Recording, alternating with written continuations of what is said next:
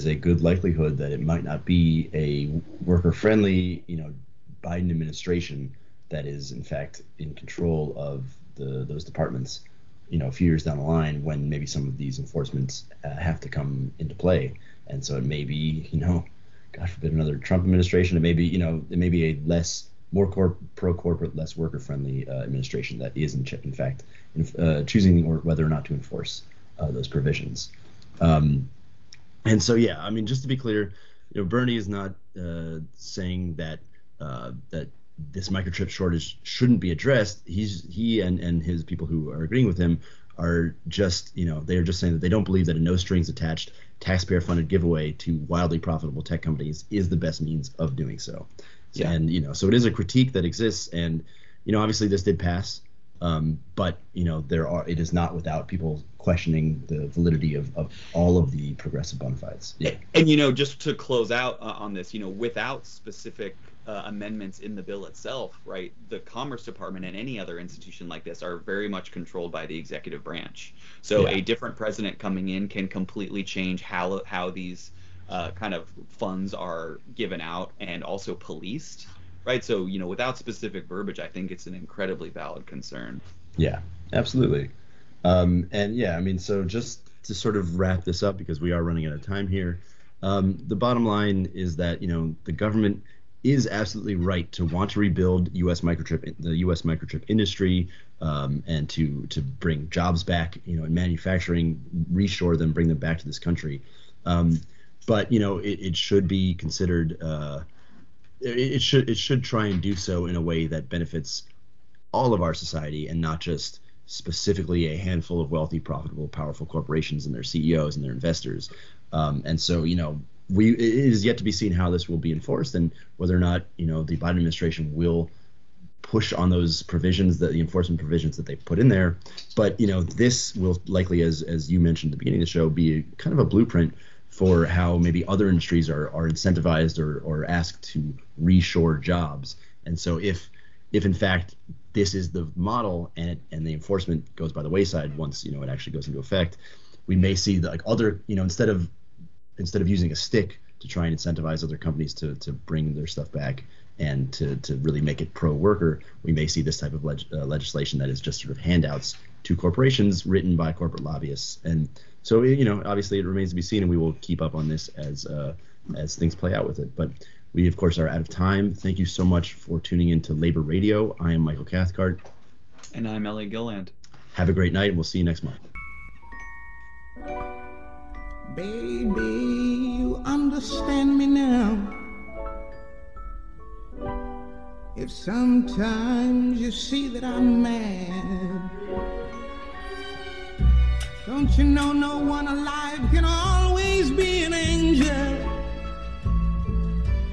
When everything goes wrong, you see some bad.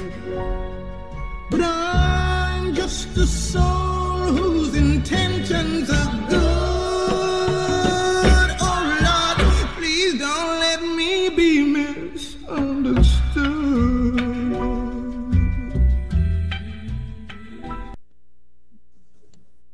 Good evening and welcome to Prison Pipeline here on KBOO Community Radio.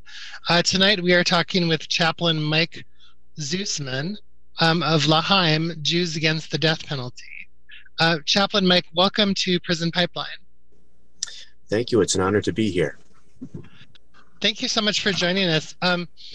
I'd like to start first by just asking you about your organization, L'Haim, Jews Against the Death Penalty, which I just learned about recently, and I see that you've already been very, very active. Can you tell me a little bit about that organization? What is that about? Certainly. Well, we are still relatively new on the scene. We came in, we were spurned into existence by the federal killing spree of 2020 to 2021. And that's when the federal government killed 12 men and one woman on the federal death row. And so as a federal chaplain, I took that personally, and I would start writing letters to everybody who would get an execution date. And included in the letter was a sincere apology on behalf of the American government and on behalf of the American people for what we were about to do to them.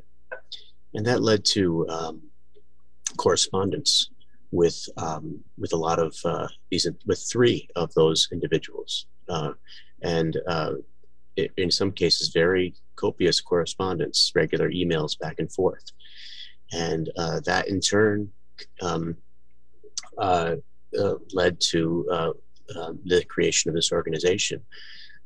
We are very closely tied to death penalty action, which has been around much longer, and which does really frontline work throughout the country. And it happens that the co-founder and director of Death Penalty Action, Abe Bonowitz, is Jewish. And so we both put our heads together and decided to start up L'chaim, Jews Against the Death Penalty. And the MO is to mobilize the Jewish world to recognize that this is indeed an abomination, and that we are going to do our best to make all of those who are in line for killing know that a big chunk of the Jewish world and a growing chunk of the Jewish world is against their killing, and to make all governors and policymakers know that the Jewish community is growing in its opposition to this horror. And so we call governors every single day, governors who have active death warrants in their states. And C, to share resources throughout the Jewish world to educate people as to what the death penalty is today and to what our sages would have said about it. So we're very active, particularly because we correspond regularly with those in line for both Jewish and non-Jewish who are on death rows throughout the nation. Thank you. What does Jewish tradition say about the death penalty? Can you address that?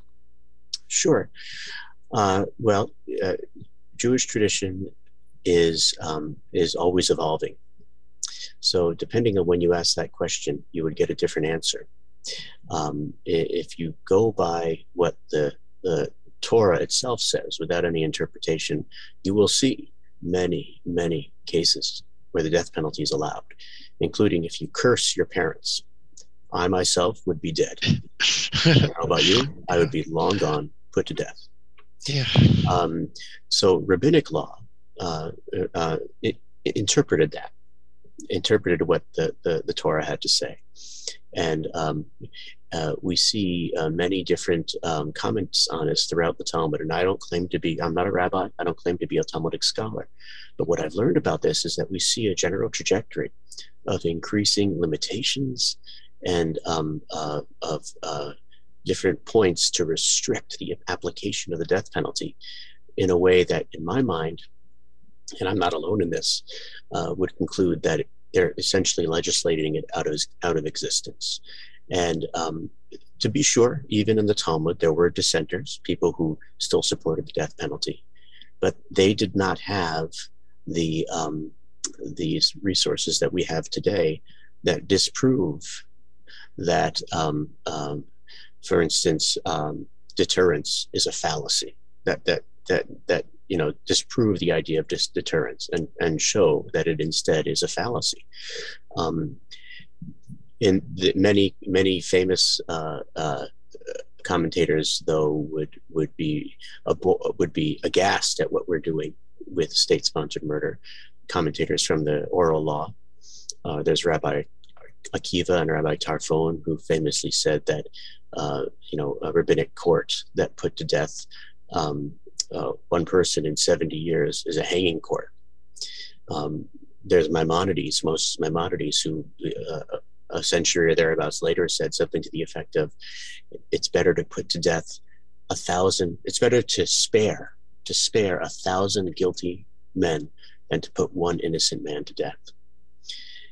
And finally, as our Jewish tradition is evolving and responding to the times, we see Jewish voices the likes of Elie Wiesel and Martin Buber, giants who lived through, in various ways, the era of the Holocaust, Elie Wiesel himself being a survivor of the Holocaust. And when Elie Wiesel was asked about what he felt about capital punishment, he famously said, "Death is not the answer." And he said this, quote, "With every cell of my being and with every fiber of my memory, I oppose the death penalty in all forms. I do not believe any civilized society should be at the service of death. I don't think it's human to become an agent of the angel of death," end quote. And the last thing I'll say, if we talk about Jewish tradition and Jewish culture and Jewish peoplehood and Jewish identity, is the fact that many of the methods that we use in the United States, including the most common method for state-sanctioned murder, is are direct descendants of Nazi measures that were used to kill our ancestors. We have Zyklon B, the gas that was used in Auschwitz, now available for use in Arizona to put people to death. We have gas chambers being erected in states throughout the country. And the most common form of execution, lethal injection, was first implemented by the Nazis as part of Achtung T4. And that's the protocol used to kill people deemed, quote unquote, unworthy of life. And that protocol was devised by Dr. Karl Brandt, who was the personal physician of Adolf Hitler. Cantor Mike, what would Jewish tradition offer instead of the death penalty, say for people who commit murder? That's a great question. Going back to some of the earliest sources, including in the Torah itself, there are other practices that are employed, including what's called cities of refuge for people who commit certain degrees of involuntary manslaughter. When it comes to what the Jewish tradition would say about what could replace it today, I am informed by what our tradition calls tzedek, tzedek tirdof, justice, justice shall you pursue. And that is a call from the book of Deuteronomy, which compels us to be informed about exactly what type of justice we want to see. You know, what does justice mean when we say justice? For me, having been a prison chaplain myself, I am fully a supporter of what we call restorative justice practices. And those are practices that are aimed at not at punishment, but at restoration and at really recognizing that people can and do change, and helping them to give back to society in ways that they might want to. And so I believe, the way I interpret Jewish tradition, it is fully on board for me with restorative justice practices as a replacement for the death penalty. Now, that doesn't necessarily mean that some people who I have met myself would not be safe for themselves or others were they to be released on the street. There are individuals who I've met who I feel, for their own safety and the safety of others, do need to be in a safe place, an environment that allows for restoration. The current form of correctional institutions that we have, I see are failing miserably overall. They're places where rampant abuse can take place because there's no oversight, there's lack of transparency, and it's rife for punishment and devaluation of humanity. So I don't see this current practice and the way we have going in our prison system working. Don't get me wrong, there are many shining lights and examples of where it does work, and I don't want to sweep a broad brush against the whole thing, but in general, I believe it's failing. And I think that if I were to triage the whole prison system, I'm a hospital chaplain, so I think use that word triage and say what is the most lethal and the most threatening aspect of that prison system. To me, it's the death penalty, because it's the one part of that system that actively puts people to death. Don't get me wrong, there are other parts of the system that are abhorrent, but this one needs to go. We cannot have any claim on civilized, humane practices or on doing the right thing when we are killing people. I'm reminded of Fyodor Dostoevsky, and I'll paraphrase his quote. He said something like, the greatest measure of a civilization is taken by entering its prisons. So what does it say about our civilization that many of those prisons actively kill the people that they claim to rehabilitate and correct? Thank you. We're talking today with Cantor Michael Zoosman, the founder of L'Chaim, Jews Against the Death Penalty. Cantor Mike, if people want to find out about L'Chaim, Jews Against the Death Penalty, where can they go to find out about that organization? Well, thank you for asking. We are on Facebook. We are, if you type in L'CHAIM, Jews Against the Death Penalty, you'll find us. L'Chaim, by the way, means to life. So this is a traditional Jewish toast that's made often at simchas, at joyous occasions. But the toast is a reflection of the Jewish idea of the rabbinic notion of pikuach nefesh, saving a life. And even in the book of Proverbs, we read about, you shall chase after a life. You shall pursue life. And so that's what this active abolitionist organization is all about: saving a life. And we take a stance only on this issue, right? But clearly, in the popular consciousness today, we hear all about these terms pro-life, right? Leaving all that aside, in this way, we are 100% pro-life because we are against killing human beings. How do we make the defense, though, against people who commit really heinous crimes like the Tree of Life shooter or the Buffalo shooter? I mean, when someone commits mass murder and they're motivated specifically by hate for Jews, hate for people of color, hate for Asian Americans, hate for queer people, what's an appropriate response to someone like that? Well, for me, it's comes back for me to where my own journey on this issue. Growing up, I used to be pro-death, and my grandmother, who just passed away a few days ago, she was 101, and she was a Holocaust survivor. And I would hear these stories growing up about the people who took the lives of her family, of my family, and there was no doubt in my mind that anybody who would do such a thing deserved to die. I mean, it was just obvious, no brainer.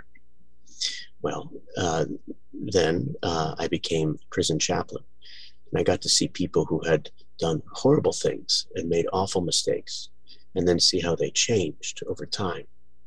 And then that led me to do some research and to find out that even in the case of Adolf Eichmann, who was famously, put on trial in Israel and eventually given the death penalty and put to death, that there were high-ranking and well-known people who stood up against that, including Martin Buber, famous theologian and author of I and Thou, and others who spoke up to Ben-Gurion saying, no, do not put this man to death. It lowers us to the same level as those who would have committed state-sponsored murder. So the death penalty is profoundly racist in its administration. Can you talk about how the death penalty specifically targets people of color? Certainly. I don't claim to be an expert on this, but I recommend the resource Death Penalty Information Center. And if you type in Death Penalty Information Center, DPIC, and then the word racism, you'll get their study, and actually their meta study, a study of studies on the issue. And my understanding is that the way in which, one of the ways in which it's most racist is that if a victim in a death penalty case or potential death penalty case is white, as opposed to someone of color, there is a much higher chance that the perpetrator will get the death penalty than if the victim were someone of color. I forgot the exact percentages. I apologize, I don't have them offhand, but you can get them on that website, and that's been corroborated by many studies across the board. Your organization regularly holds online vigils for people who are facing execution. Here in Oregon, we haven't put anyone to death in a long time.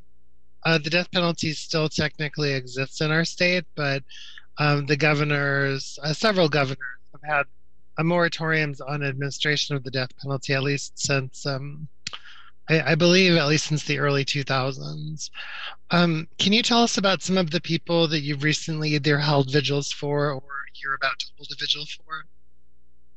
Certainly. Well, let me just clarify that the L'chaim, we're not the ones who organize the vigils, but we join them. We join the vigils organized by our sister or parent, if you will, organization, Death Penalty Action, and they make sure that there are vigils for every single person where there's an execution pending. The role that I often do, representing L'chaim, is usually twofold. Sometimes more if I know the execution victim, if I've gotten to know them, and if they request a song, then I will learn that song and sing it. But I will first and foremost chant the traditional Jewish memorial prayer for the alleged victims. I say alleged because yes, many are guilty, not all. You know, I think the latest I heard is like for every nine people that are put to death or given the death sentence, one person is removed from the death row because there's so many cases of wrongful conviction. And I've known many people who've been put to death who I will go to my grave feeling did not commit the crime for which they were sentenced. So that's why I say alleged. Regardless, the victim, there was a victim, whether this person killed them or not. And so we start with that person or people and offering a memorial prayer for them and asking that no more blood be shed in their name.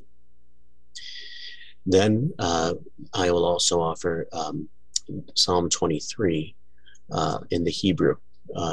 It contains the line, though I walk through the valley of the shadow of death.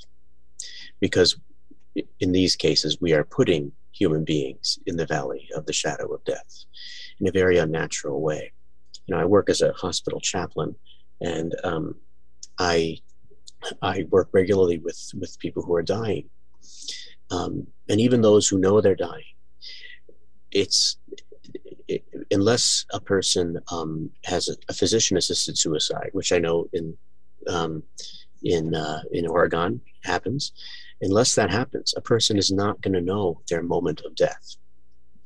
And when somebody does not want to die, unlike in physician-assisted suicide, there is an inherent psychological torture with counting down the moments to that person's death.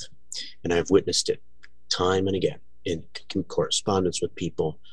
And so when I say the valley of the shadow of death in Psalm 23, this is a torture that we're putting them through. And oftentimes, by the way, the people are put in that valley, right, under torturous, uncertain circumstances, not knowing until the very moment if they're going to be taken away. We had one person, Matthew Reeves, he was one of two people killed on January 27th, which was International Holocaust Remembrance Day. His was in Alabama, and Donald Grant was in Oklahoma that day. But for Matthew Reeves, we were talking with him at the vigil, and he didn't know what the Supreme Court had ruled in his case. We were all still waiting.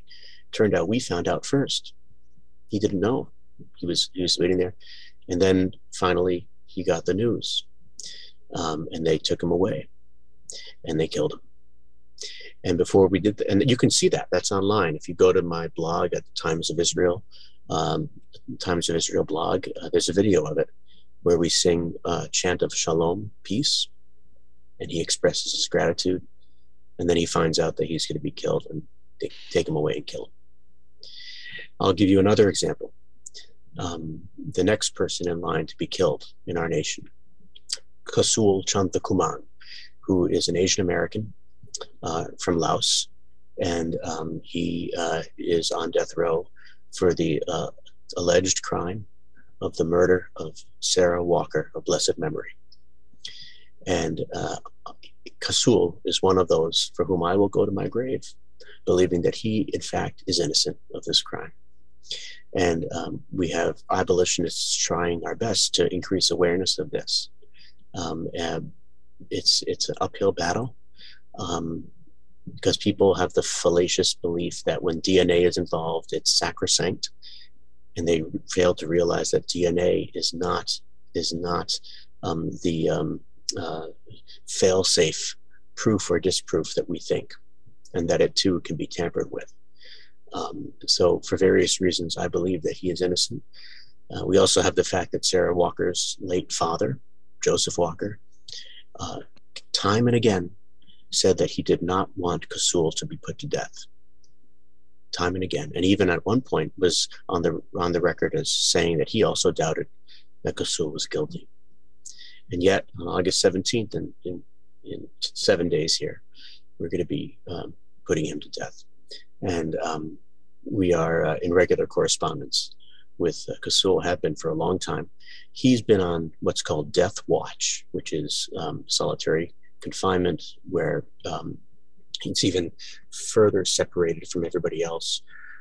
He's been on death watch for longer than almost any other person I've known, and I think one of the longest in the history of Texas, because he had a previous death date that was pushed back. But the way Texas works is that if you still have a new death date, you still are kept on death watch. So he's been there for months and months waiting to be put to death for a crime that I believe and he did not commit. And that's where we are. Thank you. Kendra, my final question is, what do you think it will take in this country to change people's attitudes, to change public policy around the death penalty? Do you see a way forward? I do see a way forward, and the way forward is from the bottom. It's from the bottom up. We cannot rely on politicians. We cannot rely on litigators, on judicial authorities. I think politicians get caught up by what they think the public wants. And I'm speaking in general terms. Don't get me wrong; there are good people out there, but in general, it's turned into a political game for many of these people, and they want to do only what's best for their campaigns. Promises are made and not kept.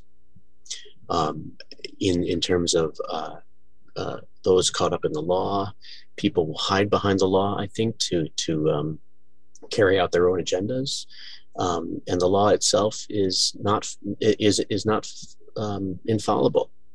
So we can't expect it to take care of itself. There has to be a groundswell from the bottom up of people standing up and saying, this is not what we want. This is not what we think America stands for. And to recognize, because I think a lot of Americans don't, that 70% of the nations of the world have abolished the death penalty. 70%. And here we are aligned with China, Iraq, and Iran, and many other countries that still carry the death penalty. And and it's a shame. That's one of the articles I wrote, is that the first step to saving America's soul, in my mind, is abolishing the death penalty. And to answer your question, Emma, it has to come from the ground up. It has to be demonstrated as the people's will. So I don't have the outreach myself to reach everyone. I'm an ordained Jewish clergy person. And I'm pretty involved on social media, and my goal is to increase awareness in the Jewish world. But we're just a minority here. I think it has to happen in every corner of the nation. Well, thank you so much. We've been talking tonight with Cantor Mike Zoosman of L'Chaim, Jews Against the Death Penalty. Cantor Mike, one more time, if people would like to find out about L'Chaim, where can they go to find that? Sure. It's on Facebook. You can find L'Chaim right on Facebook. If you type in L'Chaim, L'Chaim, Jews Against the Death Penalty. And the other place to go is Death Penalty Action's website. If you go to Death Penalty Action, all one word, .org, and then you can just go to that, or you can go to that and then /Jewish-Action. You'll find all of our petitions and resources that we've gathered to highlight the Jewish perspective on this issue. Well, thank you so much for joining us tonight on Prison Pipeline. We've been talking with Cantor Michael Zoosman of L'Chaim, Jews Against the Death Penalty. Thank you so much, Cantor Mike, and have a good evening. Okay, you too. Thank you. Baby, you understand me now. If sometimes you see that I'm mad, don't you know no one alive can always be an angel? When everything goes wrong, you see some bad, but I'm just a soul.